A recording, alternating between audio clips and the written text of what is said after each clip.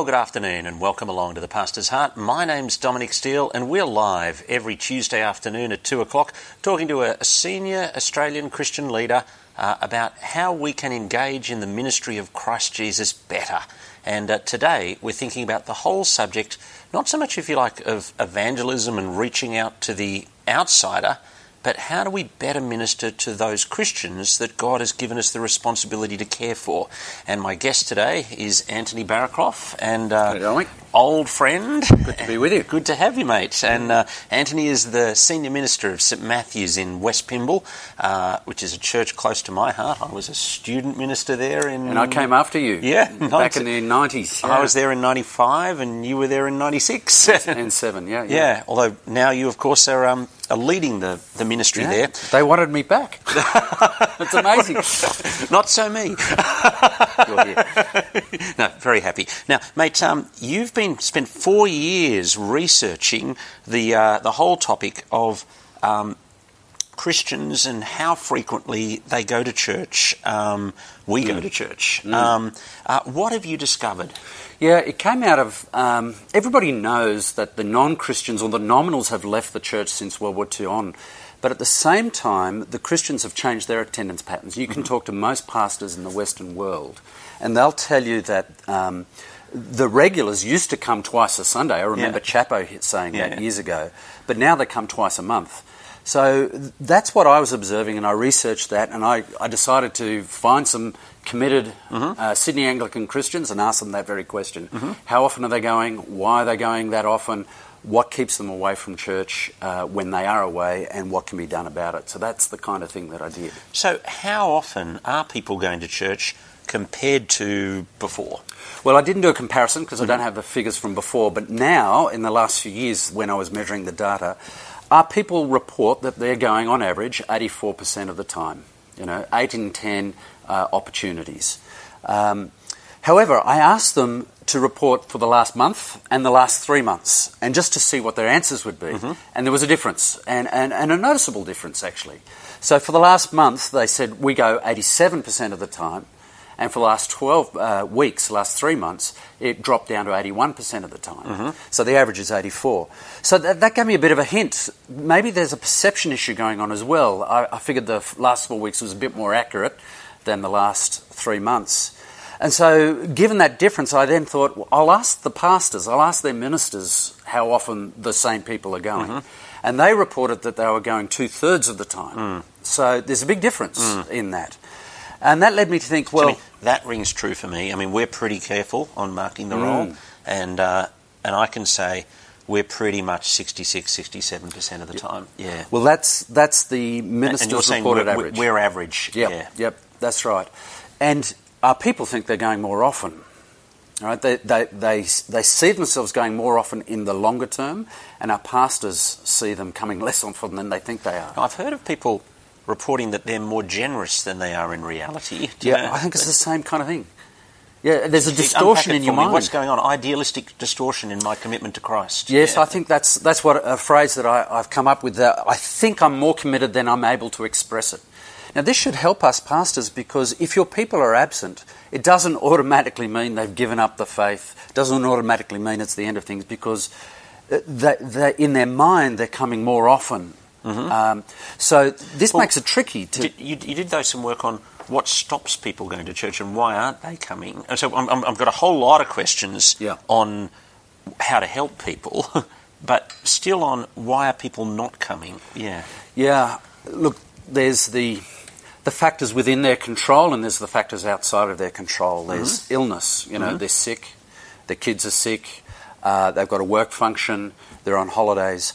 And so in my research, the main reasons... Rugby league games. Kids' sport, all of those crop up. But do you put taking kids to kids' sport as something inside the believer's control or outside the believer's? I think it is. I think it's inside, kids' birthday parties, I put inside the believer's control. Yeah. So, look, Dominic, if you do it... if you say... account for it this way. You take 4 weeks holidays. In the Western world, that means you're away. 4 weeks. let's say you're sick on 2 Sundays in the year. That's 6 weeks. Yep. Let's say you got just one work function in addition to that. And I've got a church warden's away 4 out of the next 6 weeks. So, one is being super kind. And let's say there's one family party and there's one other reason. Well, you add all of that up, people can be away for those simple reasons for 17% of the year. Right, okay. That's a lot. Yeah, well, that's down to 84%. Yeah. So that's quite a lot. But then there's other factors that pull you down to 67%. Right. Well, I haven't given you any account for Mother's Day or Father's Day or extra sickness or the kids' sickness. And so there's a lot of things in life that keep our people away from church. Did you spot a discrepancy? I mean, accepting for a minute the premise that you're going to have more of a child-free group in the evening and more people with kids in the morning. Did you see a difference between morning and evening? No, I didn't measure down to that level. Didn't ask for that level of data. But interestingly, I did do some demographic work. If you've got 1, 2, 3 or 4 kids, you attend roughly on average. 5 or more kids, your attendance drops. So there is a factor there at that level, but it takes that much interruption. I mean, 5 kids, any of them could be sick. Yeah. Which means your chance of missing out on church is higher. But other people said, I was at a car club outing. Yeah. I was at a Katoomba convention. I mean, some of it is attending Christian conferences. Some people reported, I asked them why, and some said, yeah, I'm doing that. Or my husband's an itinerant. I had that. So there's a few. Not everyone's going to have that excuse, but generally there's a commitment by our people, which is great. But they're not as committed in their attendance as I think they used to be, back in Chapo's day. Yeah. Okay. Let's. I've got a couple of questions I want to take you to. One of them is from Mark Short, and he's National Director of Bush Church Aid. He's asking, is there any link between the regularity of attendance and the size of congregation, i.e. are people more likely to be regular if they know they'll be missed? And so I guess I'm thinking he's thinking about the small church in the country. Yeah. Yeah. Again, that was a detail I didn't investigate directly, but I think one of my conclusions is we have to have mechanisms, no matter what size, to follow up our people. Yep. We need to be sure that they know that they are missed and loved. So smaller church might be easier to do than bigger church, but there are programs and things like that for a larger church to do. But I think it's absolutely necessary to follow up your people. I mean, I'm just thinking for myself. I mean, I grew up in the Roman Catholic Church. I went to the country to work on the radio in Gunnedah. I moved back to Sydney, and I went back to the church of my childhood, not having been there for a year and a quarter, and nobody said to me, "Hi, Dominic, haven't seen you for a while." Do you know? And actually, that morning, counts. I decided not to go back. Do you know? So I asked, some people. I said, "How do you want to be followed up?" They said, "Actually, we do want to be followed up by our pastors." Well, that's great to hear. That encourages me. But they also said... Well, I would have been noticed that I wasn't there. Well, it's a sign that you love them, isn't it? Yeah. So I just didn't feel loved, didn't feel valued. Yeah. Well, our people want to feel that love. And so asking, hey, didn't see you the last couple of weeks, is a good thing. And then they also said, we want to know that you're caring for us, but without judgment. Yeah. So they feel that sense of judgment as well. We'll come to that issue in a moment, and that sense of, is there a sense of rebuke almost for not being there, and what's the answer there? But, let me go to Andrew Barry's question. He's asked, what should our approach be to people who are irregular? Do we strongly warn them about the dangers of missing the gathering, or warmly entice them to come more often? I think that we tend to do the latter when the former is more biblical. Do you know? Do you want to elaborate? Very happy to unpack that, but let me just give you one more piece of data to answer that question. I correlated church attendance with spiritual growth. Yes, tell us about that. So if you're not growing in your faith at all, your attendance drops below the averages. If you're not growing spiritually... I'm just thinking about the correlation and causation. Yes, stats can't give you the answer to that, but us pastors want to work that one out. But if you're seeing a link between spiritual growth and attendance at church. Yes. Now, I've been... It's been argued, I've been persuaded that there's a link between personal Bible reading, reading the Bible every day, and spiritual growth. But you're saying there's a clear as day link as well between attending church on Sunday, hearing the Word of God, and growing in your faith. So if you're not growing in your faith in the last year or so, your attendance will have been lower on average. And then the flip is also true. If you're really on fire, your attendance will be higher. Yeah. And that correlation is clear. So back to Andrew's question. What that means is we do need to follow up our people, and we actually have the tools in the Scriptures. Hebrews gives them to us. Yeah. Because Hebrews is the only place in the Bible that actually mentions those that are not attending. And Hebrews has two tools. There are other things, but they are the warnings and encouragements sections. So the piece about not giving up meeting together, as some are in the habit of doing, comes in fact in the encouragement section, but is immediately followed by the strongest warning section of Hebrews. So I think we need to listen to Hebrews and listen to the Word and use these tools.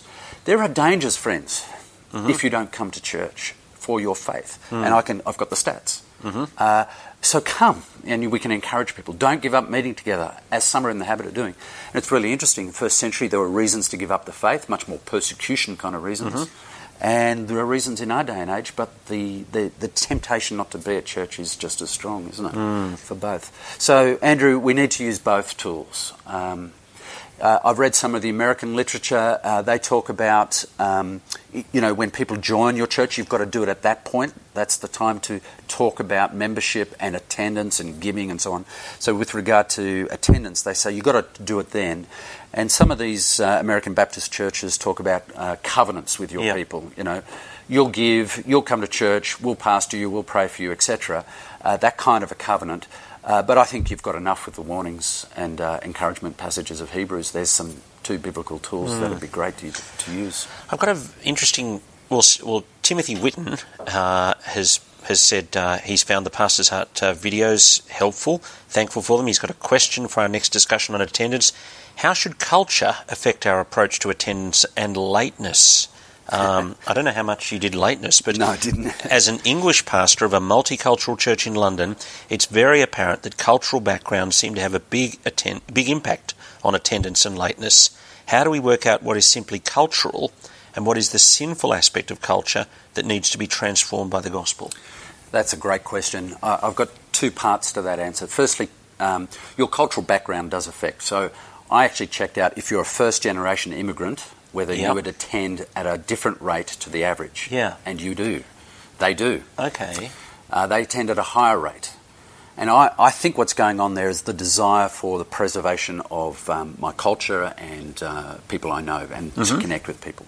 By the time you hit second-generation Christians, they're at average levels, or just about. So it gets diluted kind of quickly. I go further. In terms of general culture, I think I read a guy called Charles Taylor, who was really influential in this space. He's written a book called The Secular Age, and he has a thesis in there that this is the age of authenticity, the age where being true to yourself is what counts. Yeah. And that means I do things for my reasons. I'm true to myself. Yeah. And so the nominal's left. Yeah. And I think that thinking is affecting the church attendance of our people.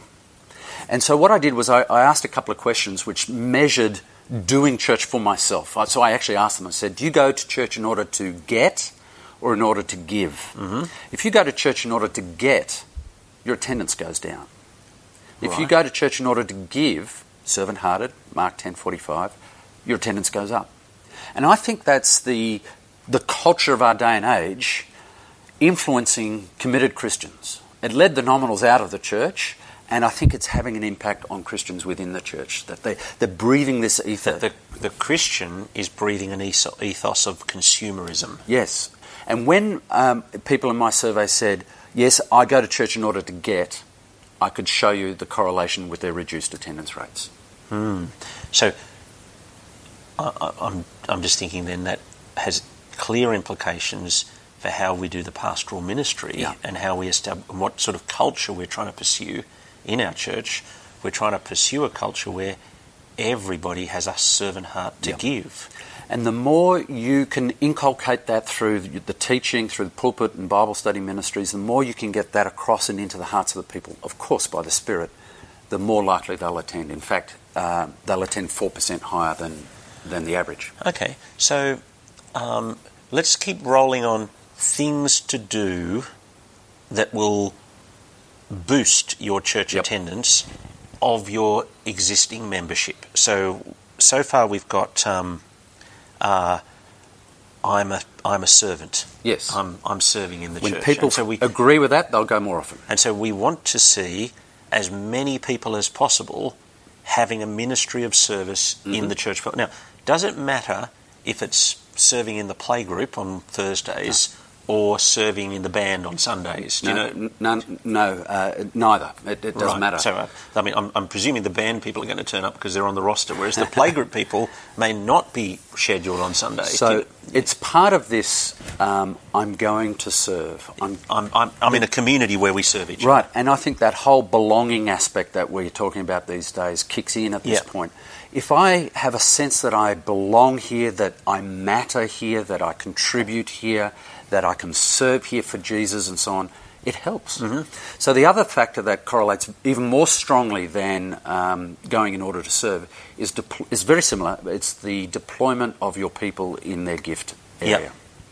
So what's the distinction between I go to serve and you deploying the gifts? Well, one is an attitude of heart. It's for the question's sake. One is an attitude of heart, one is the implementation of that.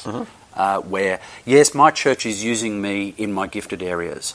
And if people say, yes, my church is using me, the attendance rates go up even more, 11% higher than the average. Right. So it's a big thing. So now, pastors, you've got two tools.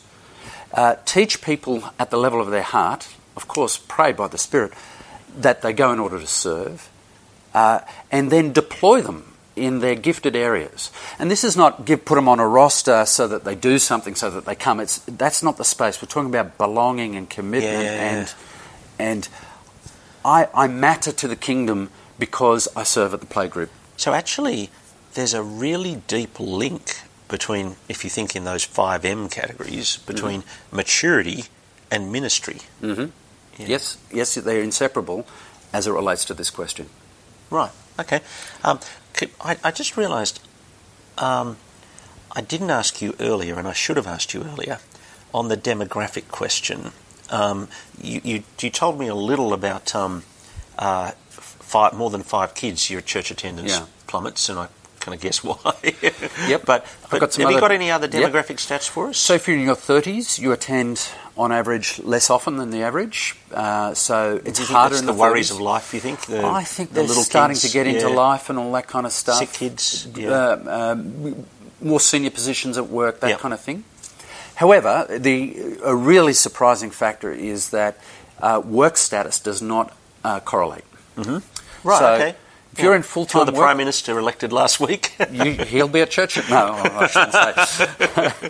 But I thought that the casuals, my assumption was before I started, was the casuals worker would find it harder to get to church because they're doing shift work.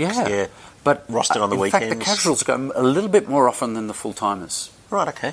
So what I take from that as a minister is that anyone who uses work as an excuse all the time, there's another issue. Okay, this week I was rostered and couldn't make it, sorry. That's the way it works. But when it's always the thing, then my pastoral radar is slightly alerted. Okay, so you've given me the 2 big things that I can do as a pastor to increase attendance. What might I inadvertently do to reduce attendance of my people, or what things might be going on that reduce attendance? And there are some things in the pastor's control that would have a negative impact on attendance. Okay, so I don't want to do those things. No, that's right. Tell me what they are. So if your people strongly are strongly unsupportive of your vision, they'll come less often. Yep. Okay. Makes sense. So I've become the pastor of a church, I roll out a vision, and the people aren't with me.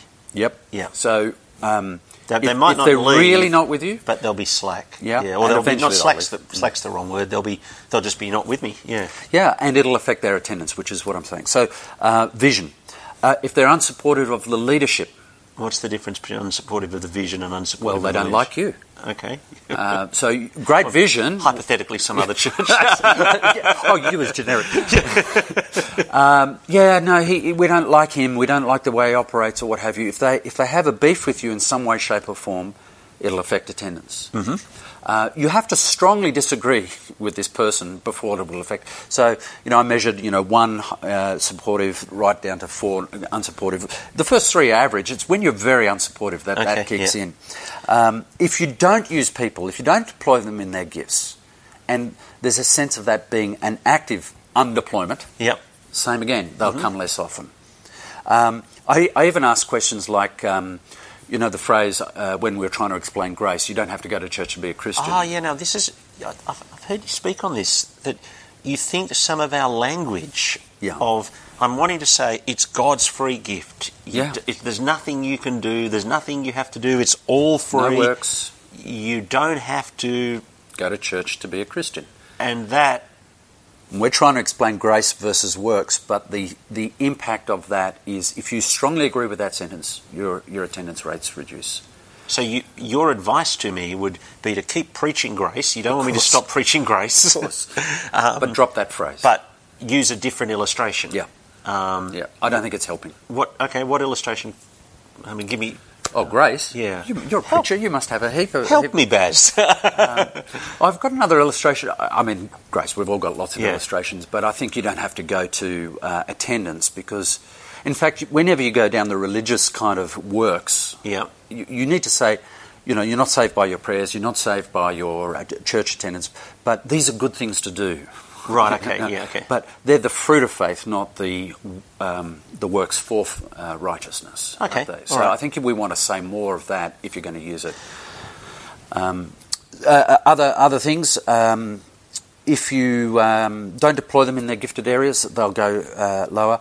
And if they think the ministers are untrustworthy, and this is done in the context of Royal Commission issues, if they think that'll impact.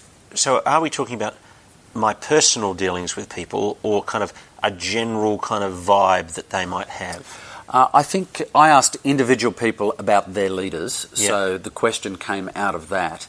But I think the non-Christian at large will have their views about the whole thing. Yeah. But you in your church, if they're unsupportive, if they don't trust you as a person, or the leadership, perhaps the parish council in our language, something like that, or the staff team, it has an impact as well in a negative way. Yeah. So all of those things are in your control. They're the negative ones, but the positive ones are the ones really to work on because you can boost attendance. Yeah. And I presume that, I mean, you've just published this document, this report that you've just done. Well, actually, I don't know if you've published it, but you've... No, I handed in the thesis. Handed in the thesis, but you've just kind of handed in the thesis. But, I mean, these ideas have been percolating in your head for several years, and I'm imagining you started to change your pastoral practice 12, 18 months, 2 years ago. Do you know, I mean, on some of the simple ones, like how you preach grace and the application point there. Have you kind of felt a shift in your work by deploying some of these things? Yeah, we last year at our church we did a huge focus on deploying people in their gifted areas. That's because Scripture says everyone has a role anyway, so we had multiple reasons. I haven't actually yet tracked whether that's had an impact on our attendance since we've done that. But yeah, we're thinking about doing that. We did. We got a book. We gave it out to people at church. We did it through the small groups. Wrote Bible studies, and that's the kind of thing we did. And it should have some fruit down the track because of that. Great. Anthony, thanks so much for talking to us about this. We're doing the pastor's heart. And I want to kind of shift gears now to your heart and God. And where's somewhere that God has worked kind of significantly with you on shaping, changing, developing you? The vulnerability piece. Yeah. I don't love God as much as I want to love him. There are many other things in my heart that are not good. So what am I trying to do? I'm trying to be more devoted to Christ, not the disordered loves of Augustine. But I'll share something similar. I met a lady just last week who remembered me from 20-something years ago when I led on a Crusader camp, and she said, "You were very helpful to me." Well, I couldn't remember her name or the camp or what I'd said to her, but she had lost her father back then, and she said, "Thank you." And I had forgotten that good little piece of ministry, but I haven't forgotten the hard pieces of ministry where I've, through my lack of courage or lack of wisdom, burnt people. Or done the wrong thing by people. And I pray a lot for them, and one of the things that I'm trying to do as a result is to have more courage, not to be so risk averse. It's a hard thing. It's a hard thing. But, I think God wants me to be their pastor in those relationship contexts or the ministry context in order to bring the gospel to bear. And when I retreated or wasn't loving God or loving them, they're the things that cause damage, and it's not good. Thanks very much for talking to us today. Great to be with you. My guest this afternoon has been Antony Barraclough. He's the Senior Minister of St Matthew's Anglican Church in West Pymble in Sydney. It's been great to have him with us. Next week on The Pastor's Heart, we're going to be talking about leadership in the Christian church and wisdom in leadership, and Craig Hamilton is going to be my guest. Thanks for joining us today.